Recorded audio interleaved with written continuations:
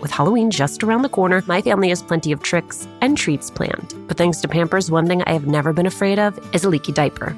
Fear no leaks with new and improved Pampers Swaddlers, now featuring a blowout barrier at the back waist that helps prevent up to 100% of leaks, even blowouts. We've always looked forward to getting the girls dressed up for Halloween when they were babies. And with Pampers, we knew that in addition to being absolutely adorable in their costumes, they would be dry, clean, and comfortable. With Swaddlers, you can rest assured that you have superior leak protection while keeping baby skin healthy. Pampers Breathe-Free Liner wicks away wetness, allowing baby skin to breathe, while the lock-away channels help keep baby skin dry and healthy. Pampers Swaddlers are dermatologist approved by the Skin Health Alliance, hypoallergenic, and free of parabens and latex. Pampers Swaddlers are available in sizes newborn to size 8 and now feature designs with the newest animal characters, Shiloh the elephant and Freddie the duck. For trusted protection, trust Pampers, the #1 pediatrician recommended brand. Download the Pampers Club app today and earn Pampers Cash. Redeem your Pampers Cash for exclusive Pampers coupon savings and rewards. A little update on our March 27th live recording of Latina to Latina. You did it. You sold out our early bird tickets. Thank you, thank you, thank you. There is still time to grab your regular tickets while they last. Again, the details. We are partnering with our friends at Poderistas to bring you a conversation with New York Times bestselling author Xochitl Gonzalez. It is happening at the William Vale in Brooklyn on March 27th. You can find the link to purchase tickets on our Instagram page at Latina to Latina or on mine at Alicia Menendez XO. I cannot wait to see you.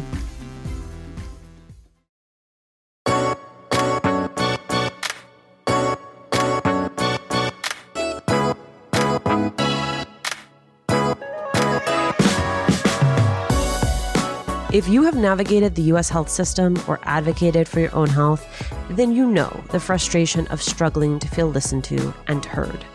It was those kinds of experiences that motivated Ivelyse Andino to launch Radical Health, a company that combines meaningful community conversations with AI-enabled technology that helps people understand what is going on with their health.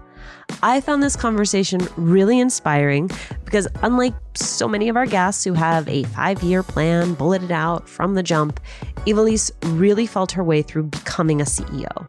And while she may not have always been clear about the how of building this business, she is now. She has always held tight to her why. Ivelyse, thank you so much for doing this. Thank you so much for having me. I am so into you because you are just building something that is so desperately needed and does not exist. And it's one of those things where you're like, how does this not exist? Yeah, I feel the same way. Now, I want to start at the beginning, which is that growing up, you thought you'd be a doctor. You wanted to be a doctor. What was motivating you down that path? So this is one of those things that I didn't know what was motivating me until I was a little older, a lot of therapy later to see it. But I know often the case. right? When you can look back and say, oh, that makes sense. I didn't have all the pressure to be a doctor and pay everyone's bills. That wasn't the motivating factor. In fact, my family was very low key. They were like, just, live your life, love learning. That was one of the priorities that my family instilled. But I grew up in the South Bronx and I grew up with asthma. My mom had asthma. We grew up just seeing a lot of, I don't want to call it chaos because in many ways it was like community and life, but just seeing a lot of traumatic things from, car crashes to just people struggling. And I think in many ways, and what I uncovered later on, I wanted to be a doctor because I wanted to help people. I wanted to be able to save people. I also wanted to have the stability and especially the financial stability that I didn't really grow up with. So for me, I've always loved science and I've always loved the magic of the human body, but being a doctor was a way to take care of my mom, take care of my family, my grandmother, and not have to worry about do we pay the rent or the light bill this month. What got in the way of you pursuing that? When you're younger, it's what do you want to be? And you could be anything. The reality, I think, for Black Latina women, the reality of what paths are kind of easier ones versus which ones are the harder ones. I think that starts to emerge a lot later. I was the first in my family to go to college. So I didn't really have a plan. No one was like, hey, this is what you need to do. Apply here. I just kind of winged it. So I enrolled in like city college locally, like at Lehman College. And then I showed up there like, oh, I'm going to be a doctor. And they were like, well, does it really work that way? You don't just get to choose. I didn't know how to even like the logistics or the hoops or just even the path to becoming a doctor, what that looked like. But you did still end up working in medicine. Did. Or in health. In healthcare. In fact, today I work with a ton of doctors. And one of my first like careers, I was actually training physicians and researchers. And I think what's interesting in like these conversations is that it sounds so nicely packaged. Mm-hmm. But the reality was I went to college and I had to switch. I had to move to Florida. So I didn't even graduate right away from where I was going. I had to switch. Then I was a waitress for a really long time and a bartender. And my first like corporate job was actually I worked for Anheuser-Busch. I saw that on your LinkedIn. I was like, oh, I haven't heard this as part of the story. Because you're right. There is a pressure to package it up so that it all makes sense. And some of it's just life and it happens. It's messy. And again, if you had asked me, like, I gave up. I gave up on the idea. I was like, oh, there's no way I'd be a doctor. In fact, I thought I was going to be a waitress forever. I thought I was going to be a waitress and a bartender forever. I was like, well, the tips are great. I can make this happen. And I really gave up on that dream, on even my passions. These are all stories. I'm telling you all my deep, dark secrets. But I used to work at a restaurant and I actually took the day shift. And what I would do is I would wear business clothes, like put on like slacks and heels to go to my waitressing job. That was like from, 10 to 6. And just so I could pretend that I had a real job while I was a waitress. Cause I was just like, well, if this is it, like, at least let me just pretend where all my other friends had real jobs. Well, to be clear, being a waitress is a real job. It's just not an upwardly mobile job. Yes. Thank you for that clarification.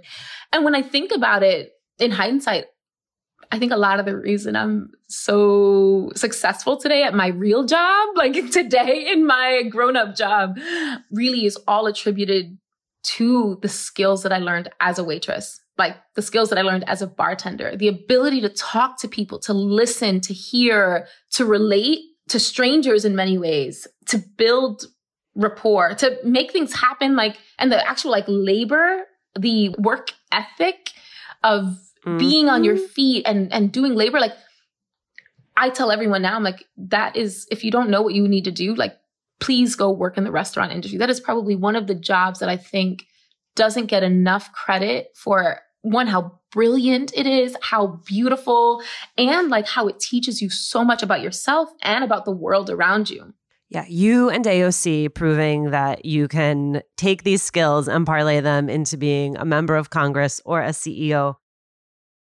When my babies were going through their exploration stage, I had so much to worry about. Falling over, bumping heads. What did she just put in her mouth? The list was endless. But when they were in Pampers Swaddlers, I knew I never had to worry about a leaky diaper. Swaddlers are great for both baby and mommy. They keep your baby's skin healthy and dry with Pampers Breathe-Free Liner, which wicks away wetness, allowing your baby's skin to breathe. Swaddlers have always given me peace of mind knowing that diaper rash and leaky diapers were not in our future.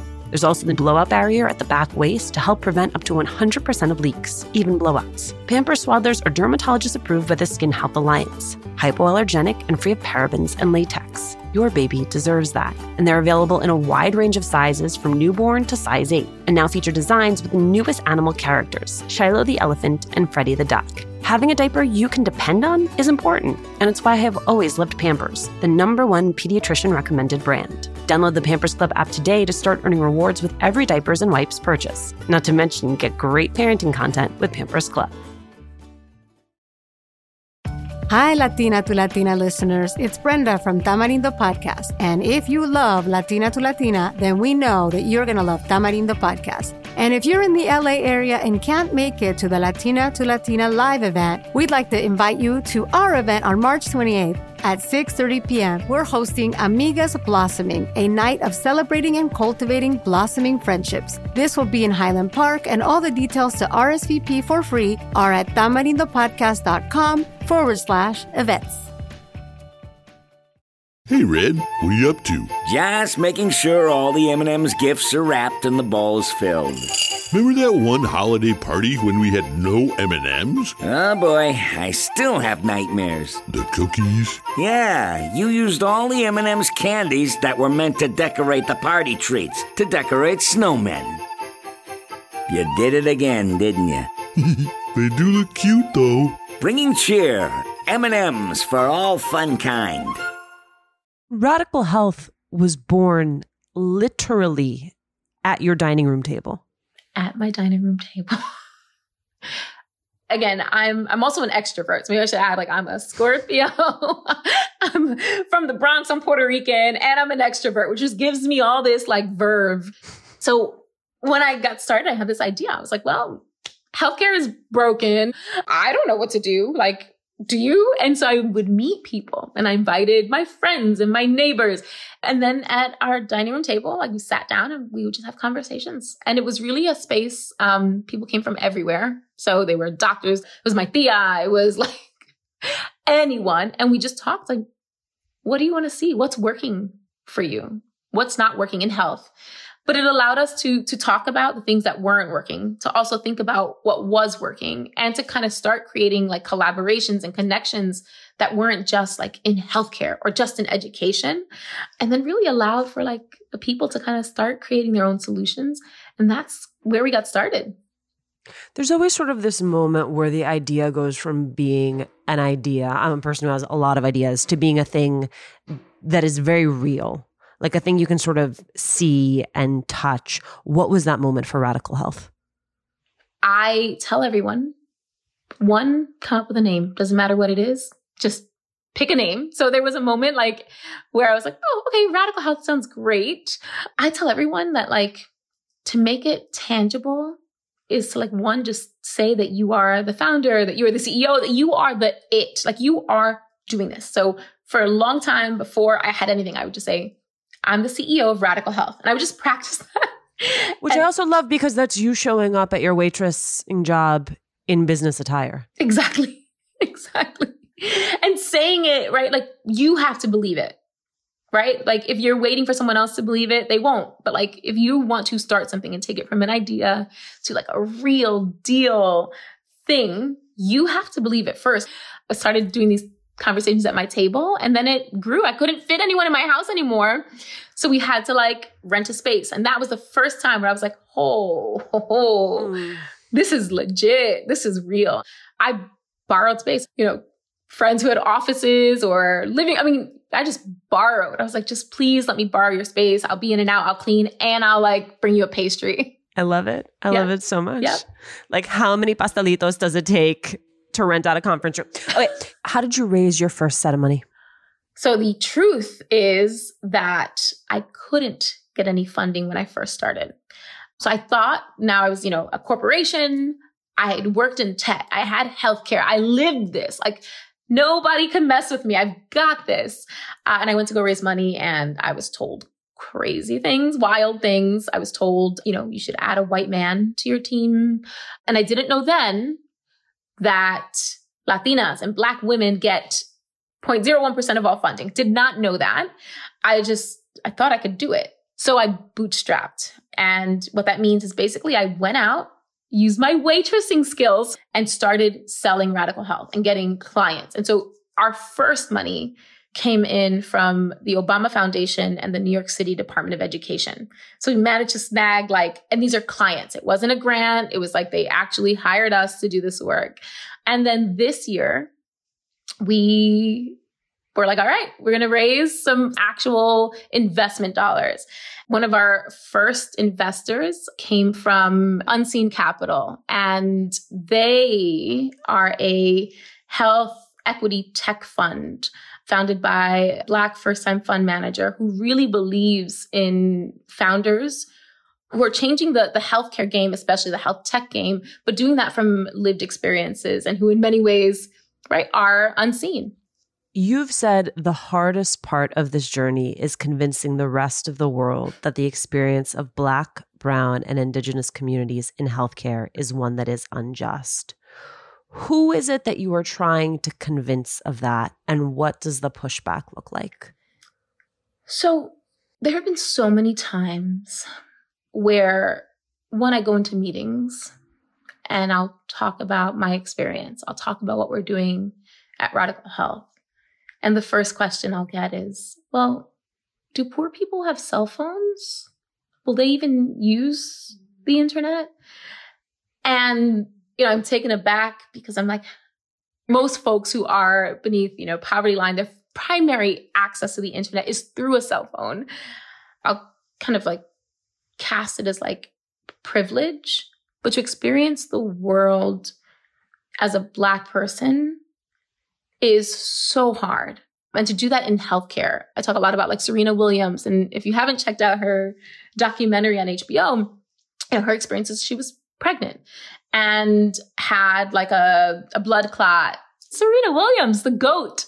But her doctors did not listen to her. And it took a lot of effort on her part to convince folks that she wasn't well. And that part happens every day.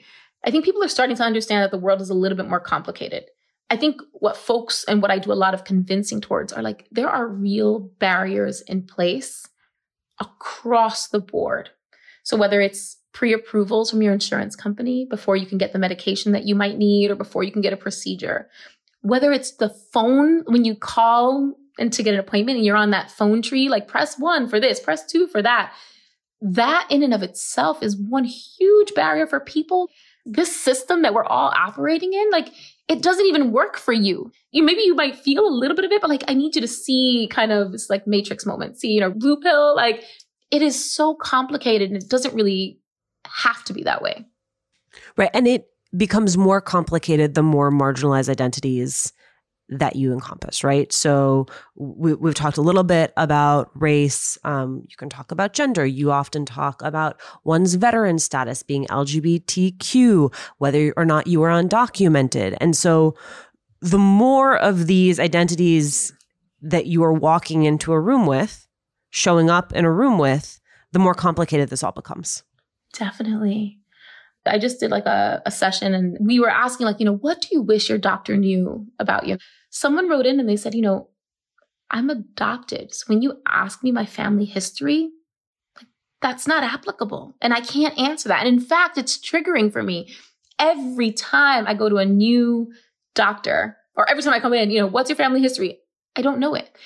And so those identities, the more you pile on, the more you see just how hard. I don't have a better word for this, but like, it is like, I can't even call it a challenge, honestly. I mean, and this is where it comes to like your health, like your life, your quality of life. Like this is the thing that most folks value over everything, right? Like it is how we are here and the quality of how we're here. And if what we have in place in this country, in the US, doesn't support that, it is unjust. In so many ways, it is a violation of like our human rights to be well, to be together, and to be taken care of. And then for you, how does that show up for you as a leader? All of the different pieces of your own identity? I am constantly growing and evolving. I didn't have a quote unquote real job as a waitress. That was very much probably one of the hardest jobs I've ever had in my life. But I have to challenge a lot of my own beliefs to show up in this world being a Black Latina. I don't have the background or the pedigree. I don't have the parents or the family with a lot of money. And in fact, I am it for a lot of the folks in my family. Like I have a kid. So I have to make it. Like I don't really have another choice. I have to go into a lot of spaces that weren't created for me, that I don't think ever even anticipated I'd be there. And I have to show up. I often say I stand on the shoulders of my ancestors, so all the folks who made it possible for me to even be here on this podcast with you, to be a CEO. I stand on those shoulders, but then I'm also like trying to break down all these walls because there's no way that I could be the only Afro-Latina CEO in health tech. We need more folks. And so all of these things, this intersectionality, who I am, how I am, where I come from, it really plays a role in like how I care for myself, but also like how I'm changing things and why I'm doing my best to like make this can't be as hard for the next person. And I don't ever want to be the only person ever again. You said something that really resonated with me. I think it's going to resonate with a lot of our listeners, which is I had to learn to play a game where the rules were never explained to me. How did that show up for you? How does that show up for you? I mean, it happened early on. In high school, I had like a co-op job where I went to high school one week and went to work in corporate for another week. And I didn't know this, but like I showed up and it was like an investment company. After a few weeks, they pulled me aside and they were like, hey, like you can't show up here dressed the way you're dressed. And I was like, wait, what? Like, I mean, and it was not anything. It's like, you know, a skirt and a lot of colors. And I just couldn't wrap my head around, like, I don't know what you're saying. Like, it was nothing indecent, nothing that was inappropriate. But basically, I kind of showed up as my high school self, right? And I had these pair of like red pants that I loved. Have you ever read Tressie McMillan Cotton? Your like interests overlap a lot. She wrote this book, Thick. Tressie talks about even just the difference of understanding under a blazer, the difference between wearing a cotton tank top and wearing a camisole. Yes. And like understanding linguistically that those are different things and made of different materials and they signify different levels of formality. Yeah. If you don't have someone in your family who's gone into a corporate office, you don't know that. Right? I did not know any of those things. And so I learned along the way, my first business trip, I didn't know that you have to bring your own credit card. Even though your company is paying for everything, you have to have a credit card so that any incidentals at the hotel is covered.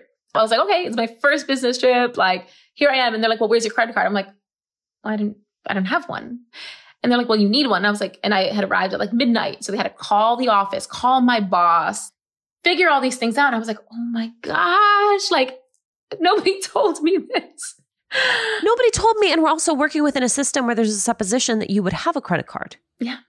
Yeah. It worked out. I was mortified. You better believe that like I got up to my room and got a credit card. Here's my final question, which is this equitable healthcare system that you imagine, what does it look like? So I have a really great friend, Natalie Molina Nino. Natalie is one of our all-time favorite podcast guests, one of the most practical and useful. Isn't she the best? If you want someone to cut through the BS, like my first call. I think Natalie deserves all her flowers for the way that she's guided me and taught me and continues to.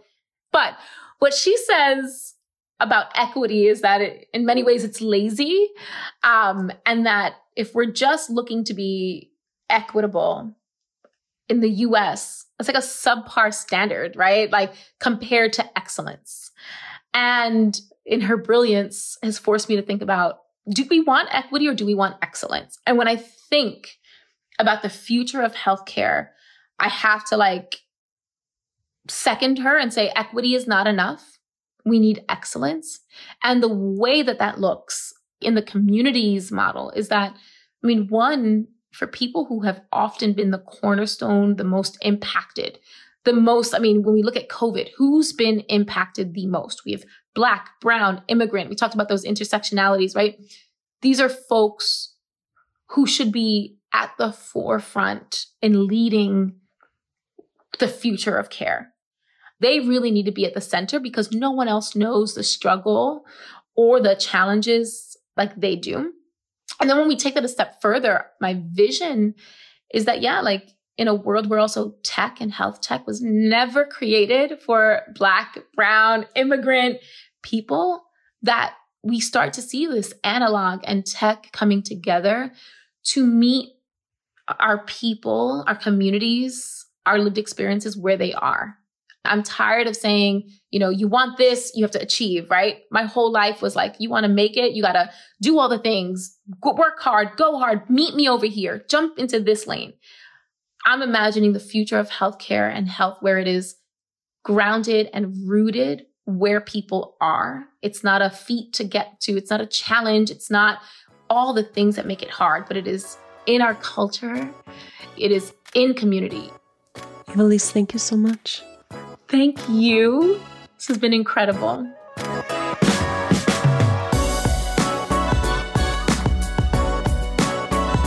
Thanks for listening.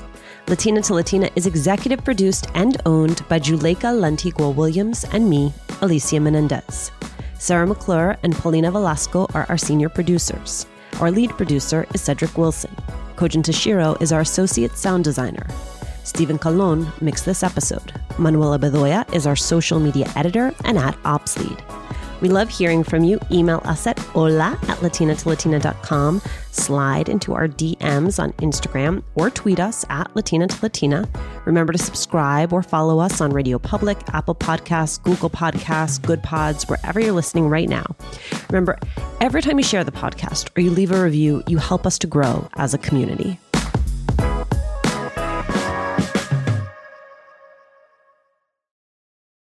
A little update on our March 27th live recording of Latina to Latina. You did it. You sold out our early bird tickets. Thank you, thank you, thank you. There is still time to grab your regular tickets while they last. Again, the details. We are partnering with our friends at Poderistas to bring you a conversation with New York Times bestselling author Xochitl Gonzalez. It is happening at the William Vale in Brooklyn on March 27th. You can find the link to purchase tickets on our Instagram page @Latina to Latina or on mine @Alicia Menendez XO. I cannot wait to see you.